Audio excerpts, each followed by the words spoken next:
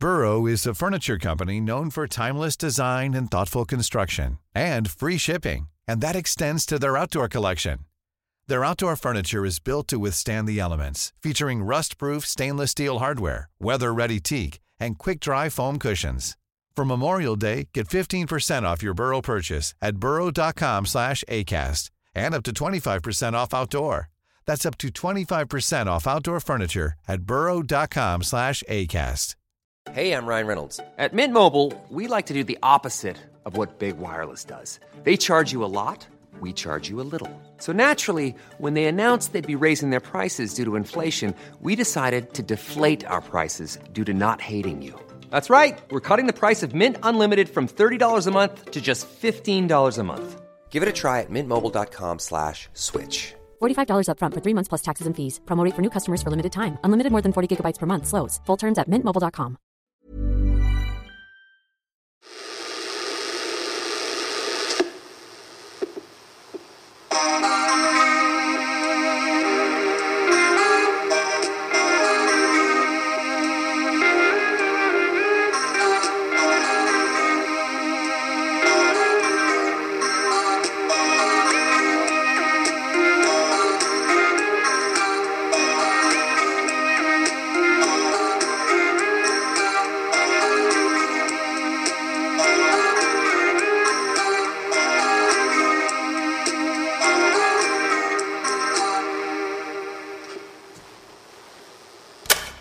I write books about serial killers, and in 2010, one of my books was found at a crime scene in Cleveland.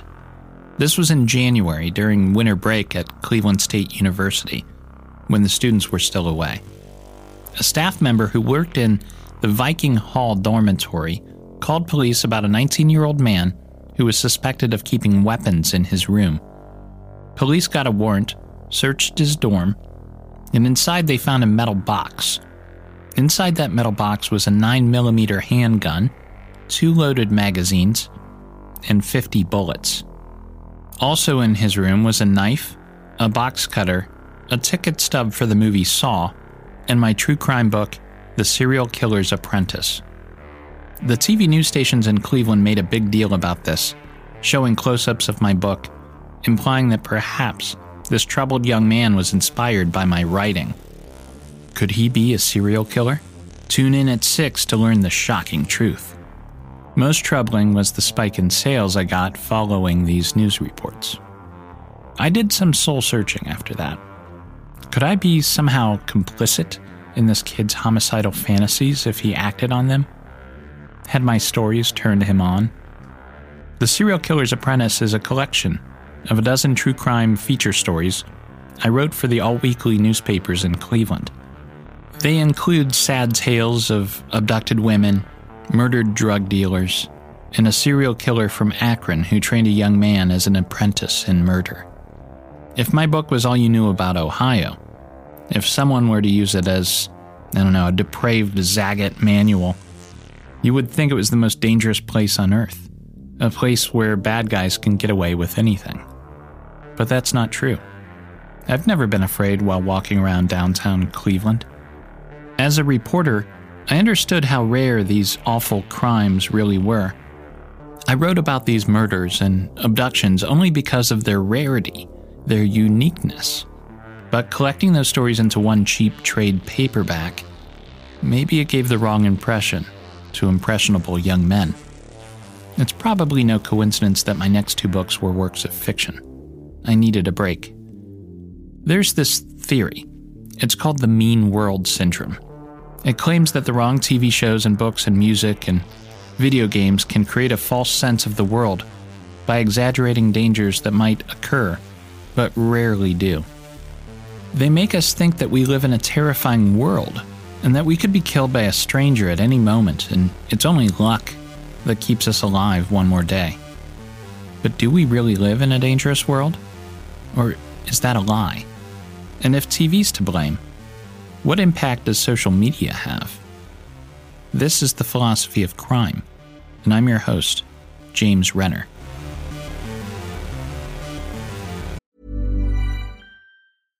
I'm Sandra, and I'm just the professional your small business was looking for. But you didn't hire me because you didn't use LinkedIn Jobs. LinkedIn has professionals you can't find anywhere else, including those who aren't actively looking for a new job, but might be open to the perfect role, like me. In a given month, over 70% of LinkedIn users don't visit other leading job sites. So if you're not looking on LinkedIn, you'll miss out on great candidates like Sandra. Start hiring professionals like a professional. Post your free job on linkedin.com/people today.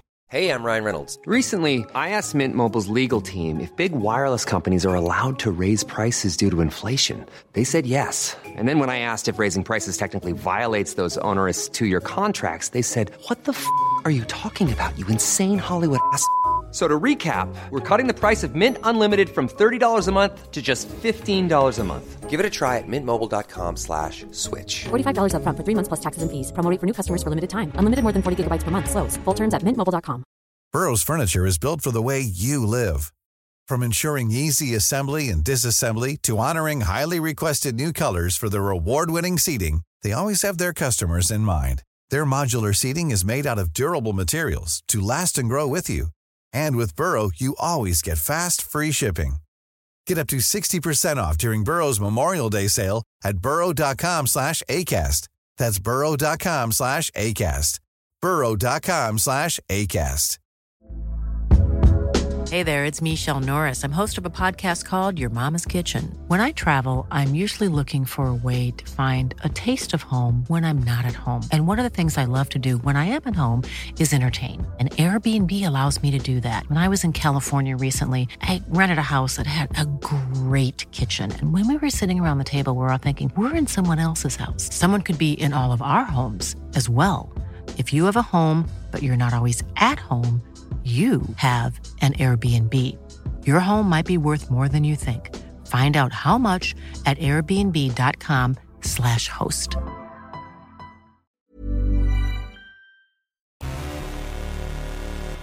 Sometimes, at the end, you can review a man's life and clearly see the chain of random events and circumstances that pushed him along to create a new idea. When we're in the middle of a life, events seem disjointed, like nothing connects. It's like we're the size of an ant, standing in the middle of an elaborate set of dominoes, and when they fall, we can't see the pattern forming around us. Because of this, we don't understand where our ideas come from when they pop into our heads, and so we have a kind of cockiness about them. We think we created them, so we copyright our ideas, we trademark them, we own them. But if you could see your life in 4 dimensions, like the Tralfamadorians from Slaughterhouse-Five. That is, if you could see it all at once, you might discover that one seemingly insignificant event in your youth put you on a path to one day meet a man who told you something true, and how that conversation planted a seed of an idea into your head that germinated across decades before sprouting up in a dream when you were 40. Our brains are microprocessors, and our subconscious is always processing data. We are information collectors and extrapolators, and sometimes I wonder if consciousness is a trick or a virus, the ghost in the machine. Consider the life of George Gerbner. He was born in Budapest, Hungary in 1919. He was half Jewish, a student of literature and folklore, and he smartly fled to America after Kristallnacht. Maybe you've heard that word before, but do you know what it was? What it means? Kristallnacht. In English, we call it the Night of Broken Glass. Here's what happened. In the summer of 1938, Germany began deporting Polish Jews. Among this group was a married couple, Sendel and Riva Grinspan. They were loaded into a police truck one day and driven to a train station and told to get out of the country. They wrote a postcard to their 17-year-old son, Herschel, who was living in Paris. They had no money, they wrote. Could you please send us something so we can flee? 4 days after receiving their postcard, Herschel bought himself a revolver. Then he walked to the German embassy and asked to speak with an official there, a Nazi named Ernst vom Rath.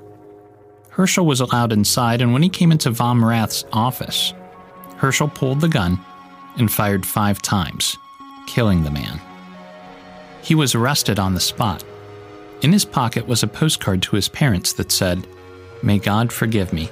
I must protest so that the whole world hears." On the surface, and as reported by the media, this was the cold-blooded assassination of a German diplomat by a bloodthirsty Jew. But the complexity of real life can never be adequately expressed in short paragraphs and inverted pyramids. What the reporter didn't say was that Herschel knew vom Rath personally. They'd become friends after meeting at a cabaret called Le Boeuf sur le Toit, a popular hookup spot for homosexual men. The context was lost, and nobody cared.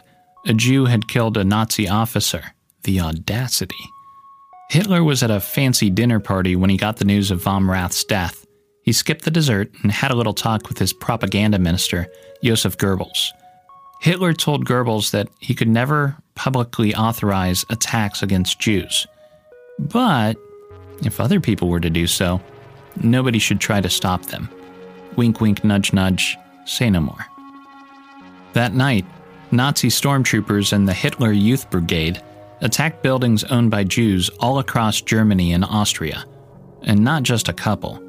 Over 7,500 Jewish shops were vandalized, their windows broken, the glass like crystal on the ground. 267 synagogues were destroyed on Kristallnacht. 30,000 Jews were arrested and taken to concentration camps. This was the beginning of the Holocaust, and the catalyst may well have been the fallout of a forbidden love affair that was misrepresented by the media in order to sell more copies, in order to stoke fear. Anyway, Gerbner. He got the fuck out of Dodge after that. When Gerbner got to the United States, he enrolled at Berkeley where he studied journalism. After graduating, he got a job as a reporter for the San Francisco Chronicle. When the war in Europe broke out, he joined the Army, parachuting behind enemy lines. He returned to the United States after the war, and you can imagine how that experience affected the thoughts churning around in his head. Add 2 parts Nazi propaganda, 3 parts Berkeley mass communication classes, sprinkle in some war, and voila, we get Gerbner's big idea, the mean world syndrome. Gerbner came to believe that violence on TV was screwing with our minds, making us think the world is more dangerous than it actually is, causing an epidemic of anxiety and fear.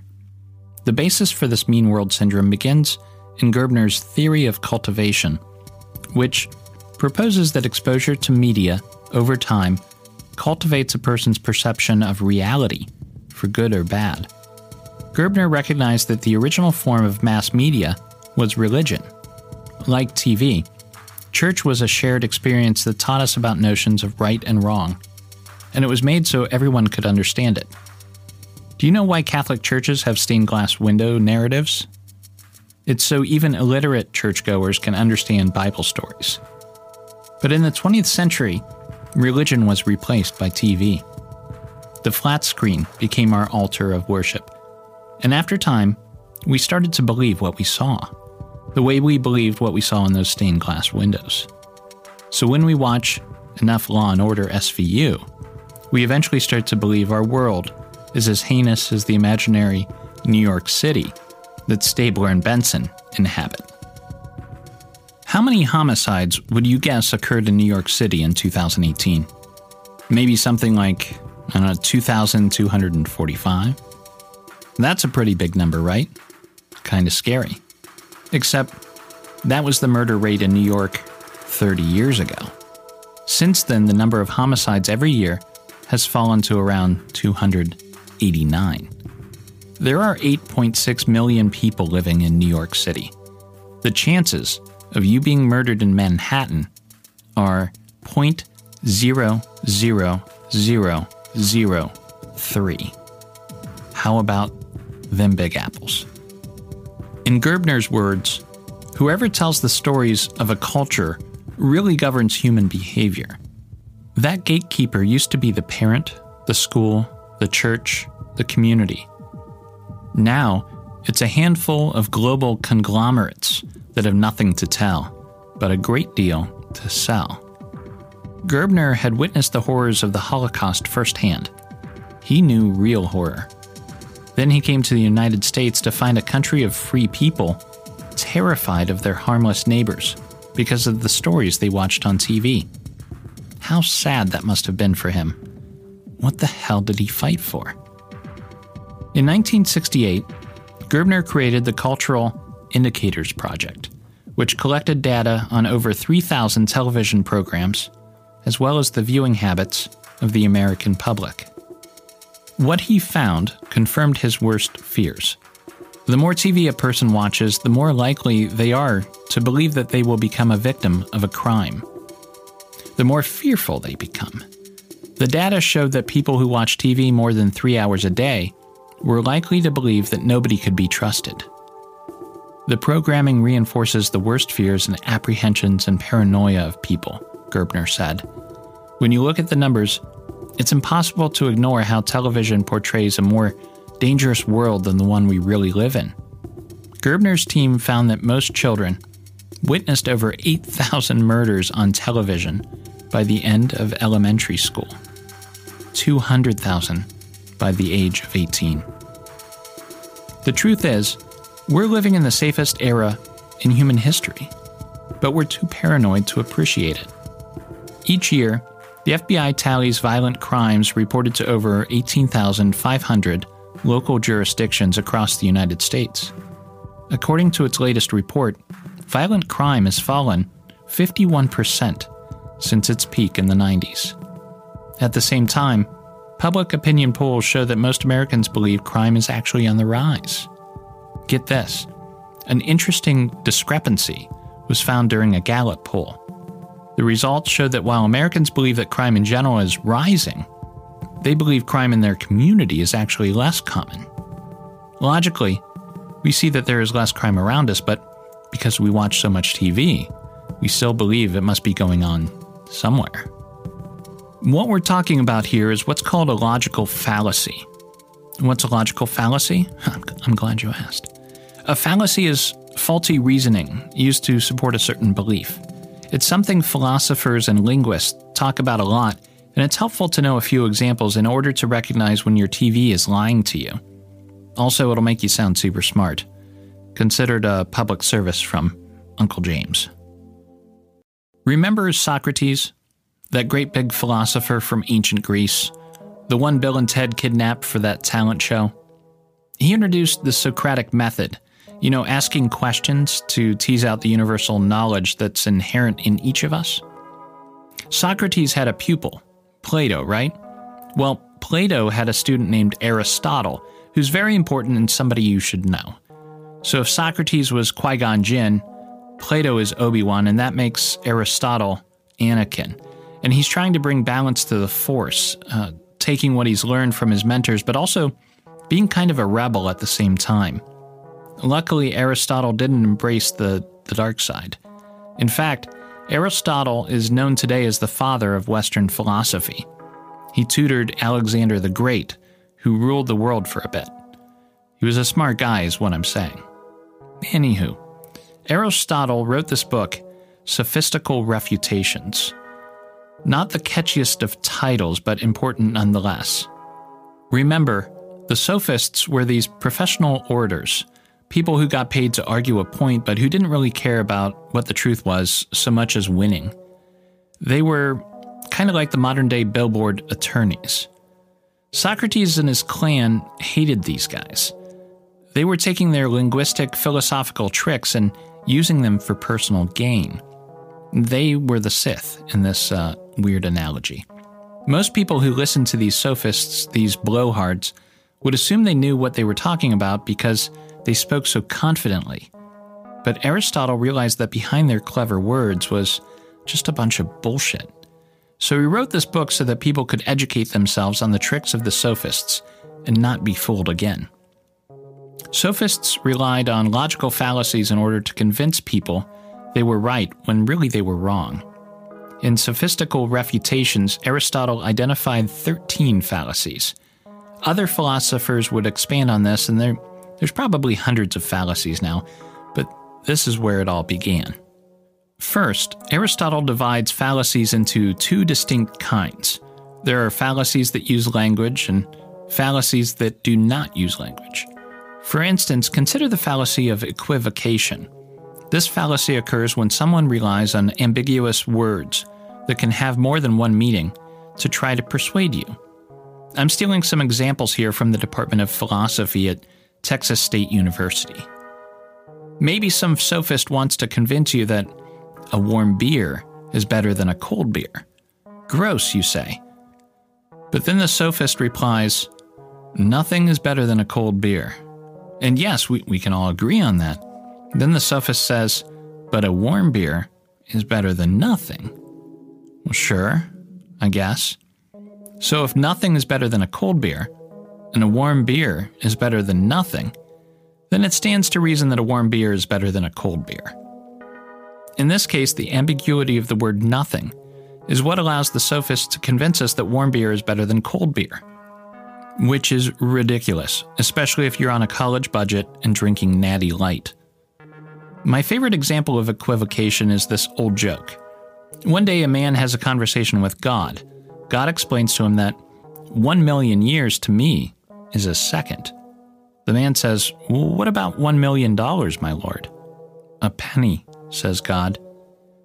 To which the man says, may my lord give me a penny? To which God replies, of course, in just a second. Equivocation relies on language, but other fallacies rely on what is left unsaid. Secundum quid sounds like a spell you'd hear at Hogwarts, but it's actually a fallacy in which the speaker confuses a general truth with an exception to the rule. Example: a music reviewer ranking the best musicians of the last 100 years might list Jimi Hendrix, Kurt Cobain, and Amy Winehouse, noting that they all died when they were 27, and write that the best musicians always die young. This, of course, is untrue when you consider Bob Dylan, Paul McCartney, Weird Al Yankovic. Here's a better example of secundum quid I found online. A man on the street says, did you see that ambulance run that red light? Clearly people can drive any way they like around here. Another fallacy found in Aristotle's book is known as affirming the consequent. This occurs when a statement is made that is true, but is then used to support the converse of the statement, which may not be true. Example: if the lamp were broken, the room would be dark. Okay, we can all get behind that, right? But then some idiot says, the room is dark, therefore the lamp must be broken. Well, maybe the lamp is turned off. Maybe the bulb went out. I see this fallacy used a lot when arguing about the Maura Murray case. As you might recall, Maura Murray was a young nursing student at the University of Massachusetts Amherst in 2004. One evening, she drove up into the White Mountains of New Hampshire and wrecked her car into a snowbank. Sometime between the accident and the time the first officer responded to the scene, a window of about 7 minutes, she disappeared, never to be seen again. There are people online who say, serial killers abduct women all the time, and they're never seen again.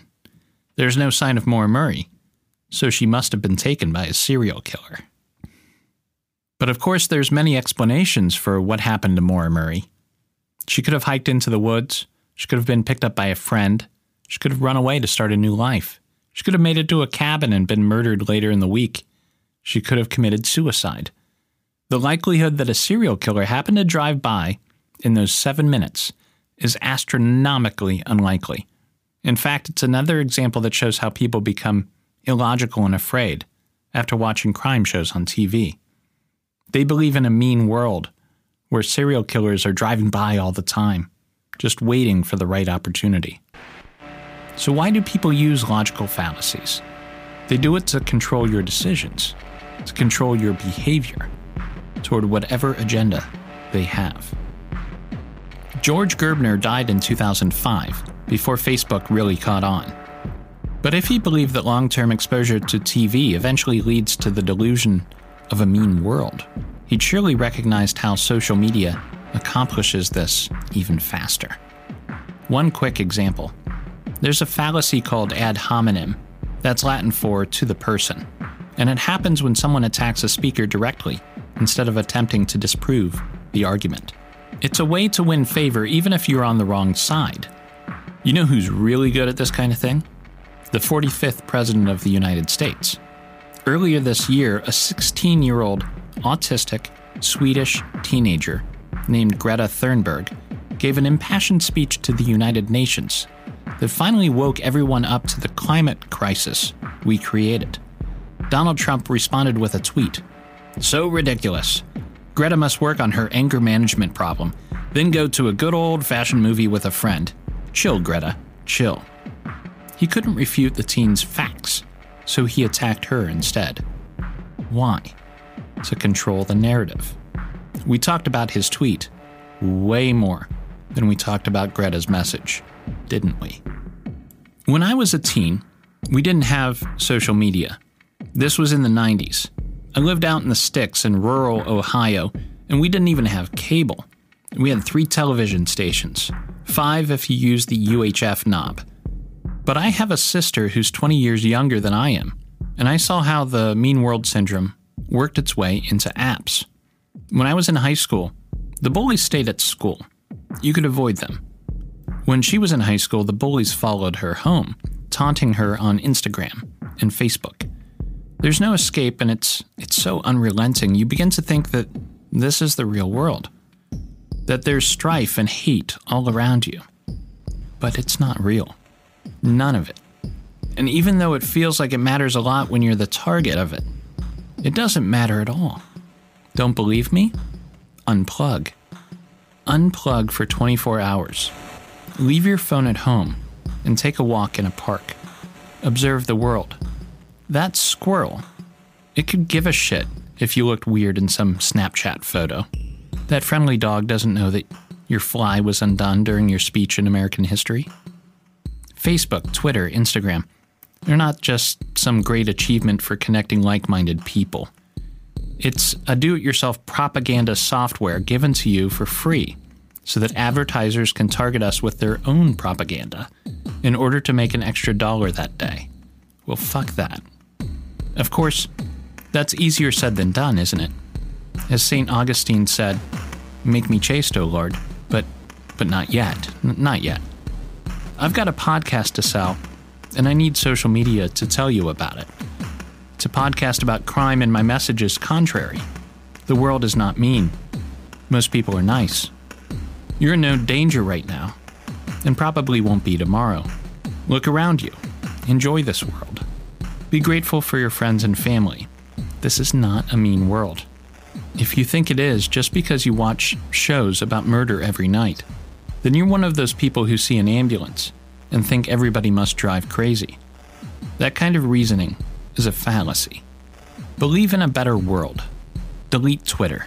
Delete Facebook. But first, please like and subscribe.